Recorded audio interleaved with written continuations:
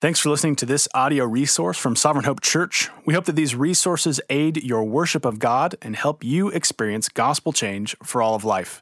For more information on our church or to plan a visit, please check us out online at sovereignhope.church. That's sovereignhope.church. I have two kids. The youngest is going to be 2 this summer, and the oldest is going to be 5 this summer. I found one of the hardest concepts to teach my kids, really my oldest, as she's growing up, is planning. The idea of thinking forward, trying to get her to consider more than just the moment that's right in front of her. We're finally getting there. Recently, I think a lot has to do with her ability to count. But previously, trying to discipline Harper with taking away privileges for like 2 days or a week at a time had very, very little effect because she just had no concept of thinking forward, of planning. She just exists in the moment. How can I have the most fun right now? Our text this morning is all about considering a future context, something we all do, something we've all been doing most of our lives. Going to college is a short-term cost to earn that credential, to get the career you want. Saving money is a short-term sacrifice to build a down payment to purchase a house. We suffer and we struggle in the short term for a greater long-term reward. It's interesting, though, as much as we bring this attitude into various spheres of our life, we often, even as Christians, forget and neglect the eternal implications of our actions and decisions. This morning, we're going to explore a parable all about the eternal implications of our attitudes towards wealth, material wealth. We're continuing our sermon series through the Gospel of Luke, and we're in a section where Jesus is giving wisdom and instruction to the Christian, specifically how to respond to the relational and material circumstances that we'll find ourselves in. Jesus is trying to, through this teaching, Jesus is trying to open his disciples' eyes to the eternal context of their souls. Last week, Daniel walked us through a challenge that Christians, through the centuries, would wrestle with. It's acknowledging Jesus or denying him. In the face of persecution and death, what would you fear? Would you fear, as Jesus says, those who kill the body? Or would you fear the one who, after he has killed, can cast your soul into hell? Why fear man when it is God who has dominion over your soul for eternity? And our text this morning is perhaps a little bit less violent than the death that persecuted Christians would face, but no less eternally minded. And this is going to be our thesis this morning, the big idea. Greed exposes a heart that is blind to God's eternal possession of our souls. Greed exposes a heart that is blind to God's eternal possession of our souls. We're going to see this in 3 points this morning. First, the mask of greed. Second, the heart of greed. And third, the death of greed. Jesus is concerned this morning with our heart's attitude towards material wealth, warning particularly against greed, against covetousness. So our first point this morning, the mask of greed. Let's read Luke 12, the first verse of our text, verse 13. Someone in the crowd said to him, "Teacher, tell my brother to divide the inheritance with me." So this teaching of Jesus on eternity and these implications and how to face the world in hard things, a man interrupts him. A man interrupts him with a question or statement asking him to do something for him. The man interrupts Jesus with the word teacher. It's a word that implies respect. Respecting Jesus as a religious teacher. He asks Jesus, the respected religious teacher, for help in dealing with an issue regarding the law, an inheritance dispute with his brother. Now, under the law, for these Jews, the inheritance of a father was to be divided among his children, and the oldest would get a double portion. And so in this case, a man with his brother, 2 men, the oldest would receive a 2/3 portion, and the youngest would receive a third of that. And it appears that this man's brother is not being fair in his distribution. And we don't know that for certain, but that's how it reads to us. He could just want more. He could just be wanting more than he already has. But the way it reads is this man likely isn't getting the inheritance that he rightfully should have under the law. And actually, this could have been a very reasonable request because the rabbi, Jesus, the teacher, would have a role in helping ensure that the law is held over both of these men. After all, this man just wants justice, right? He doesn't have his inheritance that he should have. He just wants justice. But there are two problems here. First is the timing. This man interjects and interrupts Jesus' teaching on the scope of eternity with a question about finances. Give me my money. Tone deaf a little bit. The second problem is that it's a statement. It's not a question. He's not asking Jesus for help. He's telling Jesus to help. And moreover, he's not just telling Jesus to help, he's telling Jesus to rule in his favor without any discussion, any dispute, any case for either side. He's asking Jesus for summary judgment in the middle of this teaching to the crowds, to his disciples, just telling Jesus to do something for him. We see Jesus respond appropriately in verses 14 through 15.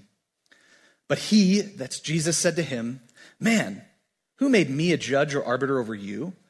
And he said to them, that's him speaking to the crowds, in response, "Take care and be on your guard against all covetousness, for one's life does not consist of the abundance of his possessions." See, rather than helping this man exact the justice he thinks he deserves, maybe using the idea of inheritance to pivot towards something more eternally minded, like the inheritance that you could have in Christ. Rather than that, he rebukes this man. He fillets him in front of the crowd. But what is covetousness? What is greed? What exactly is Jesus warning against by using this man and his statement as an example? See, the word for covetousness here, in other translations I went through, used the word greed. The intent behind the word means wanting more, wanting an excess, wanting an overflow of something. Almost exclusively, this word is used in regard to material things. So with our vocabulary shrinking as we consume more internet and more social media, greed, I think, is a better word for us as we understand this text. And it will also make more sense in the parable that Jesus tells. Also, covetousness is a hard word to say over and over and over again up here. So we're going to use greed. So greed, it's the desire for more material things. So to further narrow our focus, Jesus also says in the second half of verse 15, "For one's life does not consist in the abundance of his possessions." The word abundance is an overflow. It's more than necessary. It's more than needed. There is a clear distinction to be made between what is needed to live and survive and what is an overflow of abundance that we have beyond what we need to survive. See, starting in verse 22, right after our text, we're going to get into a section about anxiety and what it means to not have enough to survive. And Jesus is going to address that specifically. But this morning, Jesus is talking specifically about wealth. That is more than we need, an excess, an overflow. So in response to this man, he gives the people and the crowds two verbs, two warnings against greed. He says, "Take care and be on guard. Beware and be on guard. Perceive and protect. See and contend with." So he gives us two, one to see, one to mentally think, to conceptualize, and one to physically do. He does this because greed is a slithering, deceptive, subtle thing. It quietly wiggles its way into our souls, often bypassing our defenses against sin because it's so easy to justify or obfuscate our greed. Like our inheritance-seeking man, we can hide our real intentions and approach God and approach Jesus with a maybe legitimate reason. But behind it is really a heart of greed. Recall, Jesus is rebuking almost exclusively material greed. I think we can deflect an uncomfortable discussion about material wealth and materialism by lumping in more abstract ideas, like relationships, being greedy in relationships or our career, or being greedy for attention and respect.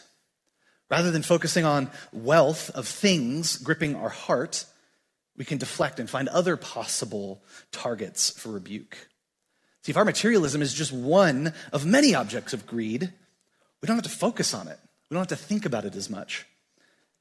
Sin is deceptive, and few are as successfully deceptive as materialism. Greed can then slither its way, not unnoticed, but with a lighter hand than necessary. This is a mask of greed. we do have to make something else clear, that Jesus isn't warning against wealth. Jesus isn't rebuking wealth. Jesus is rebuking greed.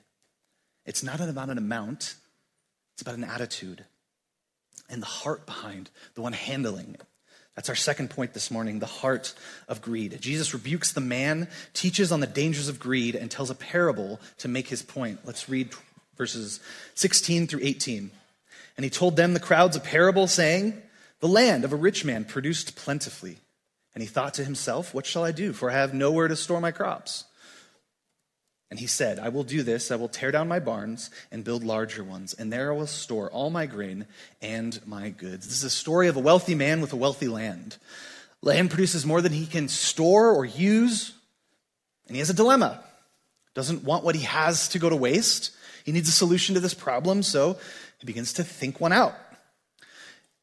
Just like the man that interrupted Jesus, this seems initially to be a reasonable problem that requires a reasonable solution. He's acting shrewdly when we read that, right? He's trying to figure out how to not allow his crops to go to waste. He's planning. He's trying to be purposeful and prudent with the way he's handling this abundance, this overflow of what he's been given. Bigger barns to store bigger crops. And so he does. And when he's finished, he makes a declaration. Actually, I think a better way to think about what he says next is he preaches a sermon to himself when he says, and I will say to my soul. Let's read 18 and 19. And he says, I will do this. I will tear down my barns and build larger ones. And there I will store all my grain and goods.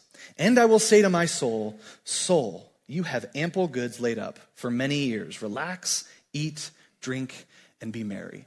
Like most sermons, there is a truth and then there is a command. Prosperous land and stored up wealth, rest and indulge. The problem for this man was not verses 16 through 18. A wealthy land, blessed to yield much, too much for his barns, a prudent course of action to reduce waste. The problem for this man was the 11 times that he says I or my in his statements. The complete self-absorption of considering no one but himself, including the God who made his land fertile, including the God who brought the rains, including the God who protected his crop from robbers and animals. In a profession more reliant than most on the sustaining work of the Creator, sure seemed easy for this man to forget who he owes his thanks to. But such is the power of greed. When selfishness, pride, and myopic focus on self-exaltation are given the keys to the car, the end of the road is a heart of greed. The heart of greed is one who does not consider anyone else other than himself. But most importantly, at the heart of greed is one who forgets the Lord. The symptoms of this heart are deep and profound. He says, soul, you have ample goods laid up for many years. His selfish greed has given him this delusion that he has control over the years of his life. Yet again, ignoring the umbrella of a sovereign God. If this sermon he preaches to himself sounds familiar, it's because it is. And it would have been familiar to the Jews listening, the crowds listening to what Jesus was saying. Turn with me to Ecclesiastes 3, verses 12 and 13. Solomon says this, I perceive that there is nothing better for them than to be joyful and do good as long as they live. Also that everyone should eat and drink and take pleasure in all of his toil. This is God's gift to man. Words written by the wisest man to ever live, Solomon, and Jesus uses the words of this wise man to harshly rebuke this rich man's lazy retirement and his heart of greed. So how are these two things different? Solomon's words are ones of wisdom and glory to God, but the rich man's are a character of greed. How are they different? We just zoom out a couple of verses in Ecclesiastes 3, starting in verse 10. I have seen the business that God has given to the children of man to be busy with. He has made everything beautiful in its time. Also, he has put eternity into man's heart, yet so that he cannot find out what God has done from the beginning to the end. I perceive that there's nothing better for them than to be joyful and do good as long as they live. Also, that everyone should eat, drink, and take pleasure in all his toil. This is God's gift to man. Beginning of verse 14, I perceive that whatever God does endures forever. Where the rich man had 11 eyes and eyes, Solomon, no less than 7 times, acknowledges and attributes all of these gifts to the control, provision, and eternal dominion of God. See, there is room to enjoy the gifts of God, to take pleasure in the work that our toil produces. I mean, God gave us taste buds. Taste buds for the pleasure of taste. He could have made all food taste like tofu, or even worse, artichokes. Bland and tasteless, God could have made us taste nothing, giving us what we need for sustenance to survive, but without the joy of savory, sweet, sour, without taste. See, the God-fearing heart embraces the gifts of God in all their joy, praising the Lord for his kindness and provision. But a greedy, hedonistic heart embraces the pleasure and gifts and makes them his God. Where the heart of greed forgets the Lord, a God-fearing heart will never forget. This leads us to our third point this morning, the death of greed. As Jesus concludes his parable, we see the result of this man's worldview and sin in verse 20. But God said to him, "Fool, this night your soul is required of you, and the things you have prepared, whose will they be?"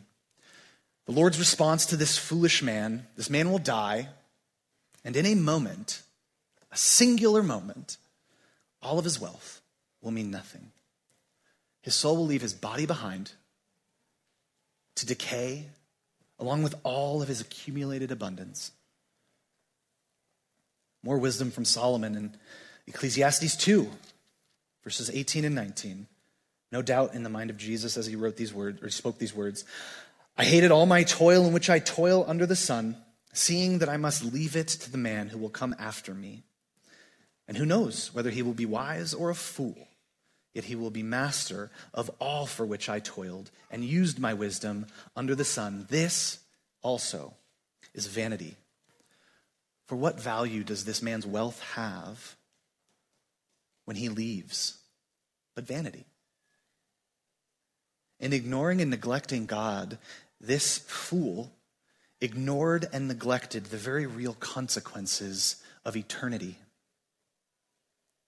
Somewhere he cannot take his abundant wealth.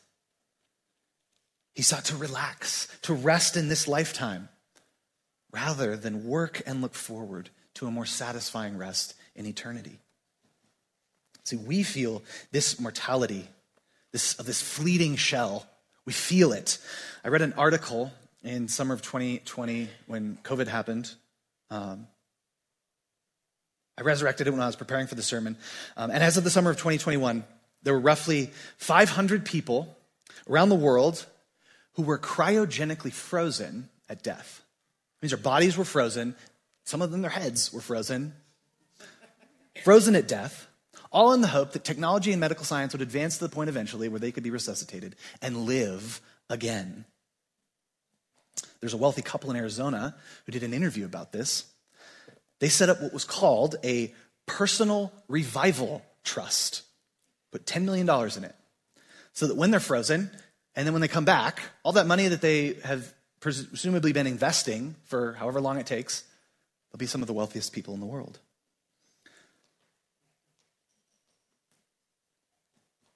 Absent an eternal perspective, the excesses that you can indulge, easily become your priority. And when the indulgence becomes your priority, this life is all you have. But what's possibly most offensive to God here is this man's perceived ownership of his own soul. Recall our thesis this morning. God exposes a heart that is blind to God's eternal possession of our soul. That ambiguous final clause makes a whole lot more sense when we read verse 20 again. But God said to him, "Fool, this night your soul is required of you." This night your soul is required of you. That word required has much deeper implications than our short-sighted minds can often see. The point of the root word here is to ask back, to demand in return, to ask back what is due. So if God requires this man's soul, he is asking back what he is due. He is asking back what he has loaned out, what God already owns, what is already his. This man's soul, this man's life is not his own, it is God's. He is merely a steward of what God has granted him to care for. So how arrogant for him to take what God has given him and serve only himself. And not just the life that God had granted, but the land where God actively provides for his riches. We are stewards over what little God allows us to rule. We are not little kings and queens of little fiefdoms to do with our lives as we please. Our very lives, our souls are a gift from God to responsibly honor him. Our rest, our relax, is eternity with our Creator. See, work was appointed to us at creation, and toil and struggle in work was a reality until that glorious day when we will rest with him forevermore. See, an accurate understanding of our eternal world will transform how we look at our finances and our material wealth. It is no longer mine, but his, to steward and use to the glory of Jesus and the love of my neighbor. There's a pretty correlative example for the rich fool's eyes and self-indulgence. It's retirement. At least our idea of retirement here in the West. And I want to be clear, I'm not talking at the end of our life, our bodies are going to break down and we're physically not going to be able to do or produce or serve or care for. We will be the ones receiving the care to the glory of God. However, retirement as we understand it in the West is reaching a certain stable financial situation through a pension, retirement, or an IRA, enough money to live and enjoy life without having to work. For almost all of human history, people worked until they couldn't, physically couldn't. There were some exceptions it was almost always for military service. It wasn't until the 1800s that this became an institutional thing in Europe, and it wasn't until the 1930s where it became institutional here in the States. The idea that we should be working only the middle 2/3 of our life wasn't really a concept. Except generally in the case of this man, the extremely wealthy. Now I've seen recently amongst people in my generation, younger, a dream, an American dream of retiring by 30, 35, or 40. The 9-to-5 job is seen as indentured servitude to the system. Therefore, the goal is to have a stable enough income, a stable enough financial situation to retire as soon as humanly possible. This highlights a purpose-destroying consequence of greed. That is the neglect of what is called the creation mandate. God placed Adam and Eve in the garden to work. Before the fall, before sin entered the world, God said, be fruitful, multiply, fill the earth, and subdue it. Work the land, care for and steward the planet. See, in the fall, the curse became work being toil, turning work into something hard and difficult and suffering, to make work hard. See, if your life's goal is to get wealthy enough to retire, to avoid working hard, to care for, build, or serve, then your life's goal is to avoid one of the very reasons God created you in the first place. In our parable, the end of the rich man's greed is a life of leisure. An end to the working, planting, threshing, plowing, harvesting, storing, and selling. The same heart of self-indulgence that bred the greed in this man's heart breeds contempt for a fundamental purpose of his existence, to work. Do we have that same contempt? Is our pleasure our purpose? Is rest in this life our goal? See, I recognize these are uncomfortable questions A lot of us are probably putting money into an IRA, into retirement, looking forward to a pension. However, don't hear me rebuking retirement accounts or calling retirement from a particular career. After all, Jesus doesn't rebuke wealth, does he? What does he rebuke? He rebukes greed. Not the prosperity of the land, but this man's attitude, this man's heart. I would contend that the traditional Western idea of retirement is as unbiblical and foolish as this man's relax, eat, drink, and be merry. The yearning to retire at 35 and live a life of rest, that's you. This is you. A fool. I confess many, many times to have had that in my mind as a goal, as a dream, as a daydream. Luke 12, verse 21. Jesus says this, "So is the one that is a fool, so is the one who lays up treasure for himself and is not rich towards God." So we can continue by asking this question, where are you storing your treasure? There are only two ways for greed to be put to death. First, it dies with you. Like the rich fool, when you die, leaving behind a wealth of things, the cruel irony of "in God we trust" on all of our currency. Or it dies with Christ. We preach a different sermon to ourselves, one of need and helplessness, a soul longing for salvation in a world of suffering and pain, of struggle and heartache, a sermon of frailty and redemption, weak vessels longing for hope, finding it in Jesus' life, his death, and his resurrection.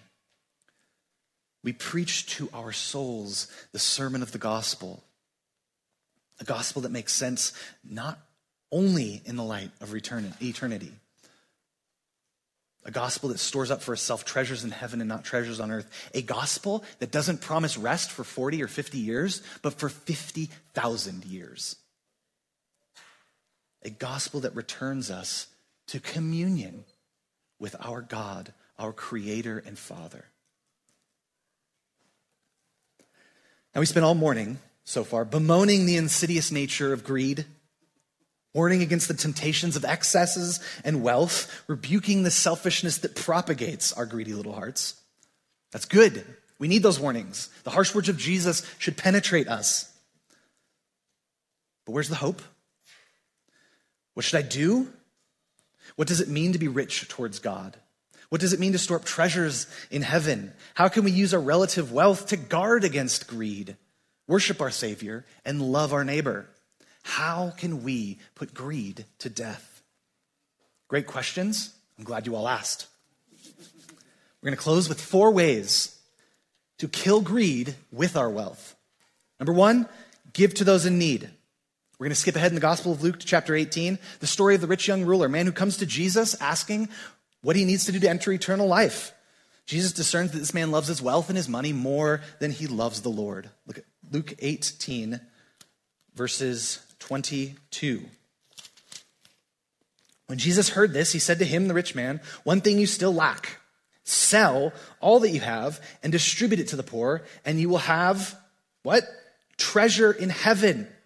And come and follow me." Give, specifically give to those in need. The poor, the widows, the orphans, the broken, the disabled, the mentally ill, the oppressed, the homeless, the single mom struggling to pay rent. But make no mistake, there is difficult discernment to be had in giving to those in need. We must be thoughtful about how to define excesses and indulgence.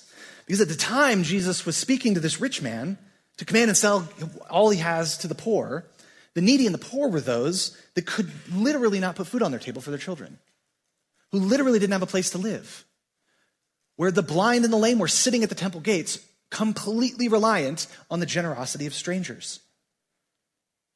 When we consider our circumstances, giving to the poor must be done with discernment. Because if we are giving to excess and relabeling it as a need, we're moving the goalpost on abundance and therefore moving the goalpost on greed. We end up contributing to the masking and justification of greed. Every believer that lives in the developed world needs to assess their excesses for this reason, that we would not be excusing and justifying that which Jesus rebukes. The second way we could store up treasures in heaven with our material things is to share our gifts. 1 Timothy 6, 17 through 19. As for the rich in this present age, charge them not to be haughty, nor to set their hopes in the uncertainty of riches, but on God, who richly provides us with everything to enjoy. They are to do good, to be rich in good works, to be generous and ready to share, thus storing up treasure for themselves as a good foundation for the future, so that they may take hold of that which is truly life. Eat, drink, and be merry to the glory of God, Solomon says, but don't do it alone. Share the enjoyment that God has given you. Open your home to your church family. Break bread with your neighbors, making them your favorite meal so that you can together enjoy taste. Lend your car to the college student that needs it. Be quick to offer that sick new truck when someone needs help moving. Share the gifts that God has given you. But most importantly, model God-glorifying enjoyment of these gifts. When you're thanked for your generosity, credit the one to whom that gratitude is actually due. Use these gifts as opportunities to reflect on how much better heaven's going to be, or to share the gospel, or to encourage someone that's having a hard time seeing God's goodness. So you don't think about these pleasure gifts as yours, because they're not. They're the Lord's. Be thoughtful and thankful. What you have is not your own. The third way to use our wealth to kill greed is to give to missions. Around 5 or 6 times in 1st and 2nd Corinthians, Paul talks about how he and other gospel laborers are reliant on the generosity and funds of their brothers and sisters in the faith to support the work of the gospel going through the world. There were many problems in this Corinthian church, and Paul addresses one of them in his letters, and that is their stinginess, their reluctance to give, their reluctance to be generous. Look with me at 2 Corinthians 8, verses 1 through 3. He says, "We want you to know, brothers, about the grace that God has been given among the churches of Macedonia. For in a severe test of affliction, their abundance of joy and their extreme poverty have overflowed in a wealth of generosity on their part. For they gave according to their means, as I can testify, and beyond their means of their own accord." Today there are over 3.3 billion with a B, unreached people.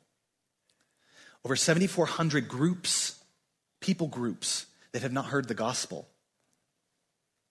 See, not all Christians are charged with planting churches, learning languages, and evangelizing in places where you could be killed. But all Christians can at least, in part, participate in the very necessary work of funding the efforts of these gospel laborers. If we aren't ourselves going to go make disciples at the end of the earth, we can at least help in sending those that are. A case study in Iran, this is information from Operation World. 22 years ago, the number of Christians in Iran who were converted from Islam to Christianity was somewhere between 5,000 and 8,000. As of today, that number is estimated to be over 800,000. Even possibly 1 million. See, in those 20 years, more Iranians have come to know Jesus than in the previous 13 centuries. That is what missionaries and missionary dollars can do. Possibly 1 million souls that you and I are going to worship with for eternity. Talk about storing up treasure in heaven. If you want help in doing this, we have several missionaries in Europe and the Middle East who we support as a church. As Daniel said in the member booklet at the back, you can see them. But if you want help getting started, find an elder, hit the info desk, ask someone what testimony to the values, to the eternally minded values of a church, if all of its people gave to the work of the gospel across the world to unreached peoples. Fourth way Fourth and final way that we can put greed to death with our wealth is give more to your church. This is easier to say now that I'm not on staff, not as self-serving. Give more to your church. Again, Paul discusses finances with the wealthy Corinthian church in 1 Corinthians 9, verses 13 and 14. He says this, Do you not know that those who are employed in the temple service, get their food from the temple, and those who serve at the altar share in the sacrificial offerings? In the same way, the Lord commanded that those who proclaim the gospel should get their living by the gospel. This is Paul's way of saying pay your pastors and support the mission of the gospel going through Corinth. We should be doing the same for Missoula through Sovereign Hope Church. There are numerous ways that our church has been able to share the gospel, teach God's word, encourage the weak, provide needed relational and discipleship relief, counsel the hurting, teaching our children gospel truths, ministering on campus, sharing the gospel with students, participating in missions. We could go on and on and on. We want to be as faithful as possible with the money we have as a church. But I want to highlight one thing in particular, something that is incredible and beautiful. And it's kind of in line with the previous point of missions and sending. Sovereign Hope, it's the pastors and the members, that is us. We have a vision for teaching, training, and sending. We want to be a church whose gospel influence moves beyond these walls, beyond the city limits, into our greater area and beyond. Clear fruit of this vision for teaching and training is the number of preachers at this church. Just a couple of years ago, the preaching roster was basically Tyler and a couple of elders in a pinch when needed. That number, basically one, has quadrupled in a short couple of years. Daniel, Johnny, Jonathan, and myself, with Paul Chang champing at the bit to get up here. He's already preached at other churches in Missoula. 5 additional men who on any given week can preach the gospel to our body and bless other churches in Missoula. This is abnormal. This is rare. We're the ones that get called to fill the pulpit when it's needed because we have what Johnny calls a bench. Churches 2 or 3 times our size don't have that. The people that have been giving to see that we could be trained are making this impact in Missoula. So we have 4 practical ways to spend our excess to kill greed to the glory of God. So beware and be on guard. Let not greed grip your heart tighter than Jesus. Seek the riches of the kingdom of God and not the riches of the kingdom of this world. For this world fades, but his does not. Let's pray.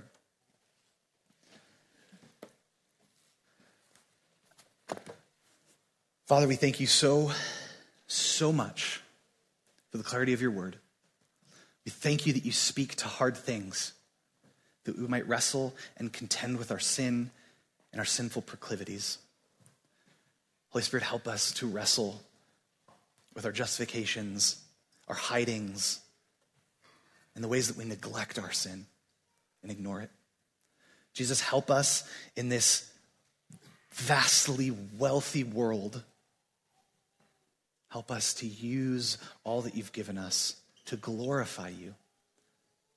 Let us not be gripped by greed, but by the beauty of the gospel of Jesus.